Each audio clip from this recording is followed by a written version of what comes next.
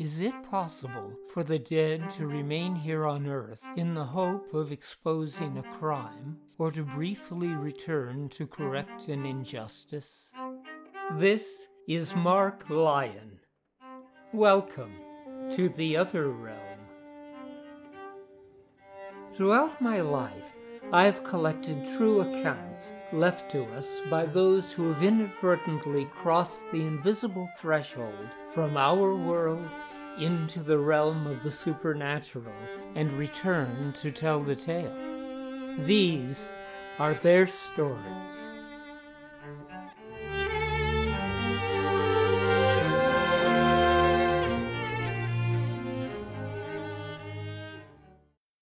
There exists in the church records of the Scottish town of Fettercairn an account of how the Reverend Dr. Rule, who was then the Chancellor of the University of Edinburgh, stopped for the night in Fettercairn while en route to Aberdeen. As the local inn was full at the time, the innkeeper offered Dr. Rule and his servants shelter in an empty house not far from the inn. "I can light you a nice fire, provide candles and blankets, and anything else you may require," offered the innkeeper. "But I must warn you that the house is haunted." Well, that was enough to send his servants off in search of safer accommodations they might find amongst the locals. Dr. Rule, however, was made of sterner stuff, and had no qualms about spending the night alone in the house. That night he undressed, crawled into bed, blew out the candle, and promptly fell asleep. All was fine until a short time later he awakened and observed the figure of a man approaching the bed. The phantom reached out toward Dr. Rule and removed the candle from a bedside table. The phantom made his way to the fireplace, where he stooped down to light the candle in the still glowing embers of the fire. He then turned toward the door, beckoning Dr. Rule to follow. Now, spending a night in a haunted house was one thing, but following a ghost God knows where was something else entirely, and Dr. Rule refused to budge from his bed. The ghost, however, was not to be ignored, and taking up a poker, he thrust it into the fire until it glowed red hot. He then laid the poker down on the floor, pointing it directly at the Reverend Doctor. At this point, Dr. Rule realized he had no choice but to do whatever the wraith required, and reluctantly he followed the ghost out of the bedroom and down a staircase. When they reached the foot of the stairs, the ghost set the candle down on the floor and melted away into nothingness. Now, a lesser man might have fled in terror, but Dr. Rule was fascinated and determined to puzzle out the meaning of all that had transpired. Murder, he reasoned, must be at the root of it, and once he'd come to that conclusion, he calmly fell back to sleep. The next day, he asked the innkeeper if he was aware of any unsolved murders in the vicinity. "No," replied his host. Still, Dr. Rule was convinced that he was on the right track, and he decided to tarry a while in Fettercairn and arranged that he should preach at the town church that coming Sunday.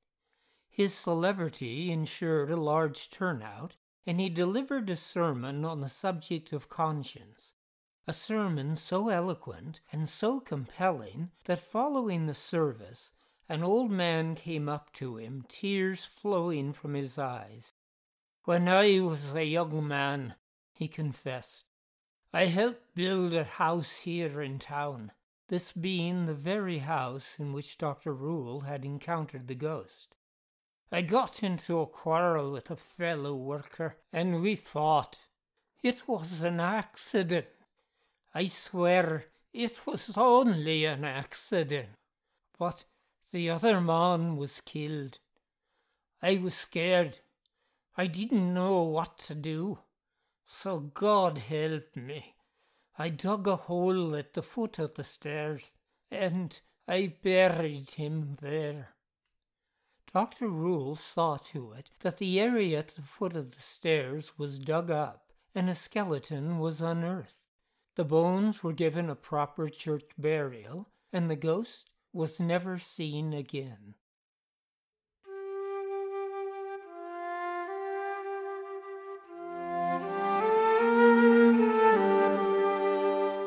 Some ghosts seem compelled to appear only once or twice to prevent the loss of an item of importance or to correct an injustice. Jacopo Alighieri, the son of the poet Dante Alighieri, wrote that when his father died, 13 cantos of his Divine Comedy were missing from his manuscripts, and despite an exhaustive search, no one had the slightest idea where they might be. Then one night he dreamed that his father appeared to him and told him of the location of a drawer in which he would find the lost manuscripts. The next morning, Jacopo found a drawer in exactly the place his father had said it would be, and inside were the missing manuscripts of all 13 cantos. A more recent case was reported by William Oliver Stevens in his book Unbidden Guests, in which he recounts an incident told to him by a former United States government official who, while naturally sensitive to psychic influences, had become especially interested in paranormal phenomena while a student of the psychologist and philosopher William James at Harvard. This official, whom Stevens calls H, in order to preserve his anonymity, was working at his typewriter one Sunday when the apparition of a man he had never seen before, appeared before him in his Boston apartment. The apparition spoke, identifying himself as the father of a man whom H had only met 4 times. The ghost said he had come to H to ask that he transmit a message to his son, a message necessary to rectify an injustice he had visited upon his second wife.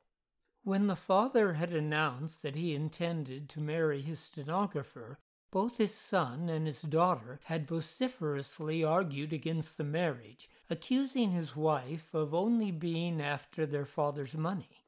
As his children's animosity continued after the wedding, his new wife attempted to end their hostility by signing an agreement to not accept more than $10,000 from her husband's estate should he predecease her.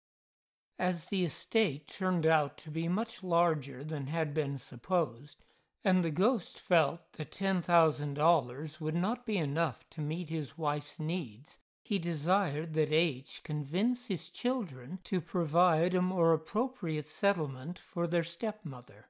When H passed the ghost's message on to the son, the request was met with laughter. Nothing further, he declared, would be given to the widow. The ghost, however, angry with his son, was not to be denied, and appeared again to H in his apartment the following Sunday morning and identified a bank in Chicago, saying, "Tell him this time that in the bank in Chicago I have a safe deposit box with a sum of money in it of which he knows nothing. Tell him to go and get it." H reluctantly imparted the new message to the son, and again the son responded with derision. Now the ghost was extremely angry and appeared to H, saying, "I'll make him go to Chicago. There's something my children don't know and will not be able to ignore. Tell my son they are the offspring of my second wife. Before I married their mother, I had been secretly married to a woman I divorced for infidelity. The papers for that are in my strongbox."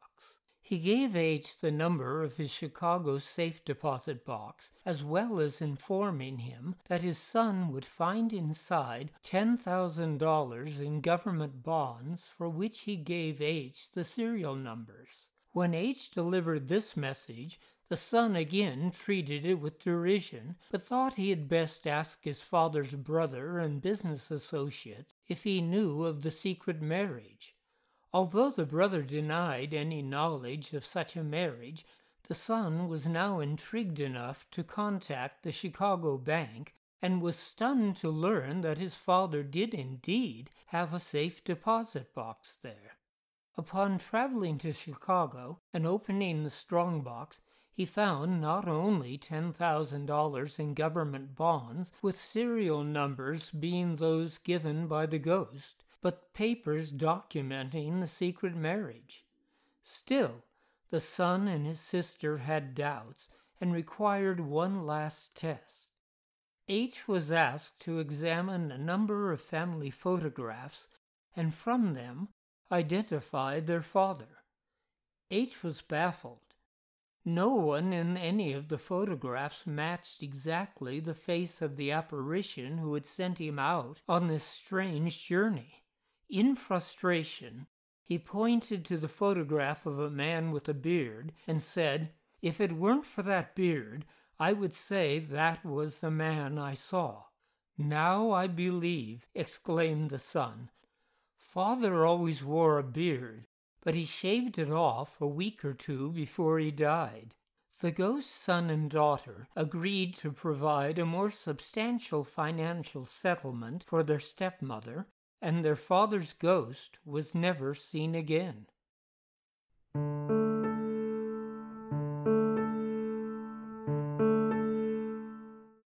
A final, highly dramatic case comes from the proceedings of the Venerable Society for Psychical Research, an account sent to them by a gentleman of impeccable credentials, all of the details of which were backed up by an accompanying statement from the man's wife.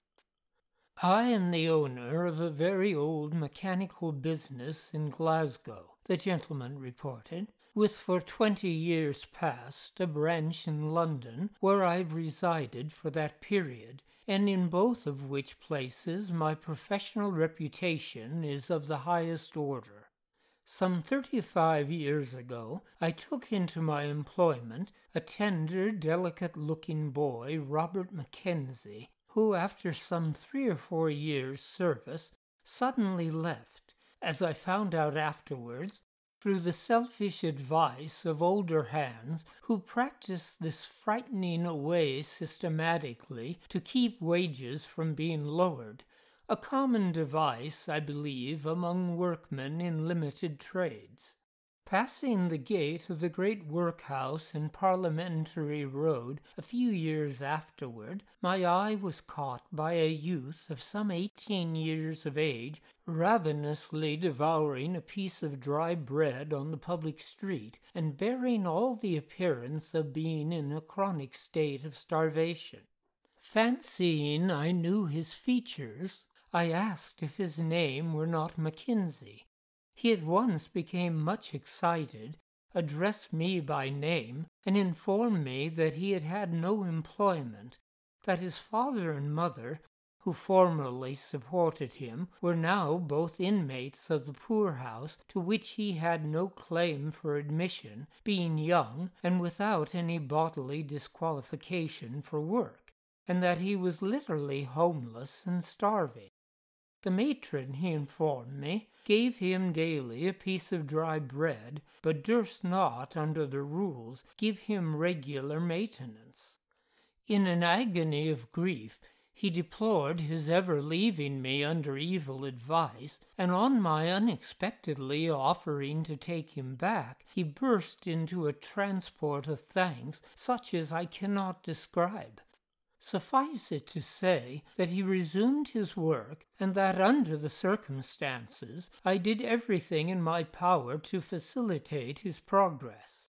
All this was mere matter of course, but the distinction between it and the common relations of master and servant was this, that on every occasion of my entering the workshop he never, so far as possible, took his eyes from following my movements. Let me look towards him at any moment, There was the pale, sympathetic face with the large and wistful eyes literally yearning towards me as Smike's did towards Nicholas Nickleby. I seemed to be the polar star of his existence, and this intensity of gratitude never appeared to lessen in degree through lapse of time. Beyond this, he never ventured to express his feelings. His manhood, as it were, his individuality and self-assertion seemed to have been crushed out of him by privations. I was apparently his sole thought and consideration, saving the more common concerns of daily life.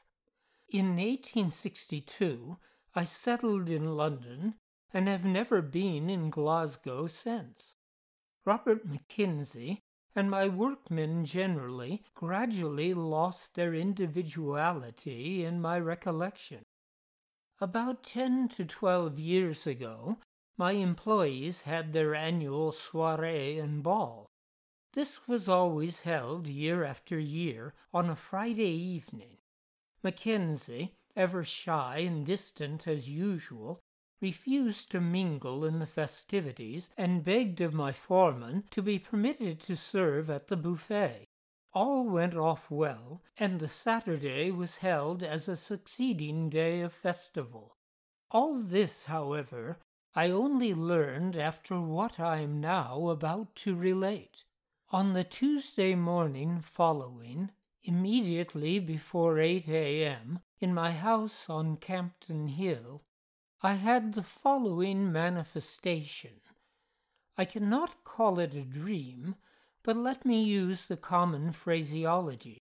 I dreamt, but with no vagueness as in common dreams, no blurring of outline or rapid passages from one thing disconnectedly to another, that I was seated at a desk, engaged in a business conversation with an unknown gentleman who stood on my right hand. Towards me, in front, advanced Robert Mackenzie, and feeling annoyed, I addressed him with some asperity, asking him if he did not see that I was engaged.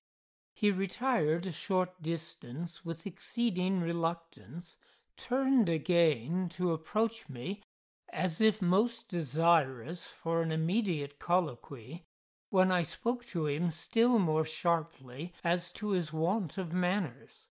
On this, the person with whom I was conversing took his leave, and Mackenzie once more came forward. On looking at Mackenzie, I was struck by the peculiar appearance of his countenance. It was of an indescribable bluish-pale color, and on his forehead appeared spots which looked like blots of sweat. For this I could not account. "What is all this, Robert?" I asked somewhat angrily. "Did you not see I was engaged?" "Yes, sir," he replied, "but I must speak with you at once." "What about?" I said. "What is it that can be so important?" "That I am accused of doing a thing I did not do, and that I want you to know it, and to tell you so, and that you are to forgive me for what I am blamed for, because I am innocent. I did not do the thing they said I did." I said, "What?" getting the same answer. I then naturally asked, "But how can I forgive you if you do not tell me what you are accused of?" I can never forget the emphatic manner of his answer in the Scottish dialect. "You'll soon can." This question and the answer were repeated at least twice. I am certain the answer was repeated thrice, in the most fervent tone. On that I awoke, and was in that state of surprise and bewilderment which such a remarkable dream might induce, and was wondering what it all meant, when my wife burst into the bedroom much excited, and holding an open letter in her hand, exclaimed, "Oh, James, here's a terrible end to the workman's ball." Robert Mackenzie has committed suicide. With now a full conviction of the meaning of the vision, I at once quietly and firmly said, "No, he has not committed suicide." "How can you possibly know that?" "Because he has just been here to tell me." By the following post, my manager informed me that he was wrong in writing me of suicide. On that Saturday night, Mackenzie, on going home, had lifted a small black bottle containing aqua fortis, used for staining the wood of bird cages, believing this to be whiskey, and pouring out a wineglass full, had drunk it off at a gulp, dying on the Sunday in great agony. Here, then, was the solution of his being innocent of what he was accused of: suicide, seeing that he had inadvertently drunk aqua fortis, a deadly poison. Still pondering upon the particular colour of his countenance, it struck me to consult some authorities on the symptoms of poisoning by aqua fortis, and in Mr. J. H. Walsh's Domestic Medicine and Surgery, page 172, I found these words under symptoms of poisoning by sulphuric acid: the skin covered with a cold sweat, countenance livid and expressive of dreadful suffering. Aqua fortis produces the same effect as sulphuric, the only difference being that the external stains, if any, are yellow instead of brown. This refers to indication of sulphuric acid generally outside of the mouth in the shape of brown spots.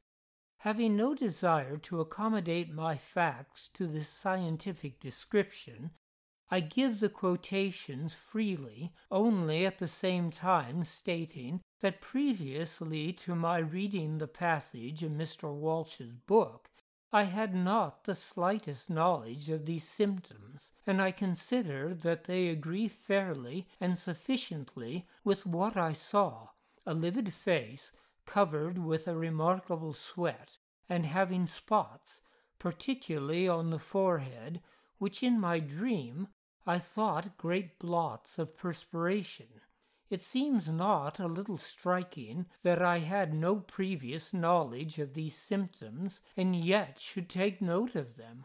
I have little remark to make beyond this, that in speaking of this manner, to me very affecting and solemn, I have been quite disgusted by skeptics treating it as a hallucination, in so far that my dream must have been on the Wednesday morning, being that after the receipt of my manager's letter informing me of the supposed suicide. This explanation is too absurd to require a serious answer. My manager first heard of the death on the Monday, wrote me on that day as above, and on the Tuesday wrote again explaining the true facts. The dream was on the Tuesday morning, immediately before the 8 a.m. post-delivery, hence the thrice emphatic "Ye'll soon ken." I attribute the whole to Mackenzie's yearning gratitude for being rescued from a deplorable state of starvation, and his earnest desire to stand well in my opinion. I have colored nothing, and leave my readers to draw their own conclusions.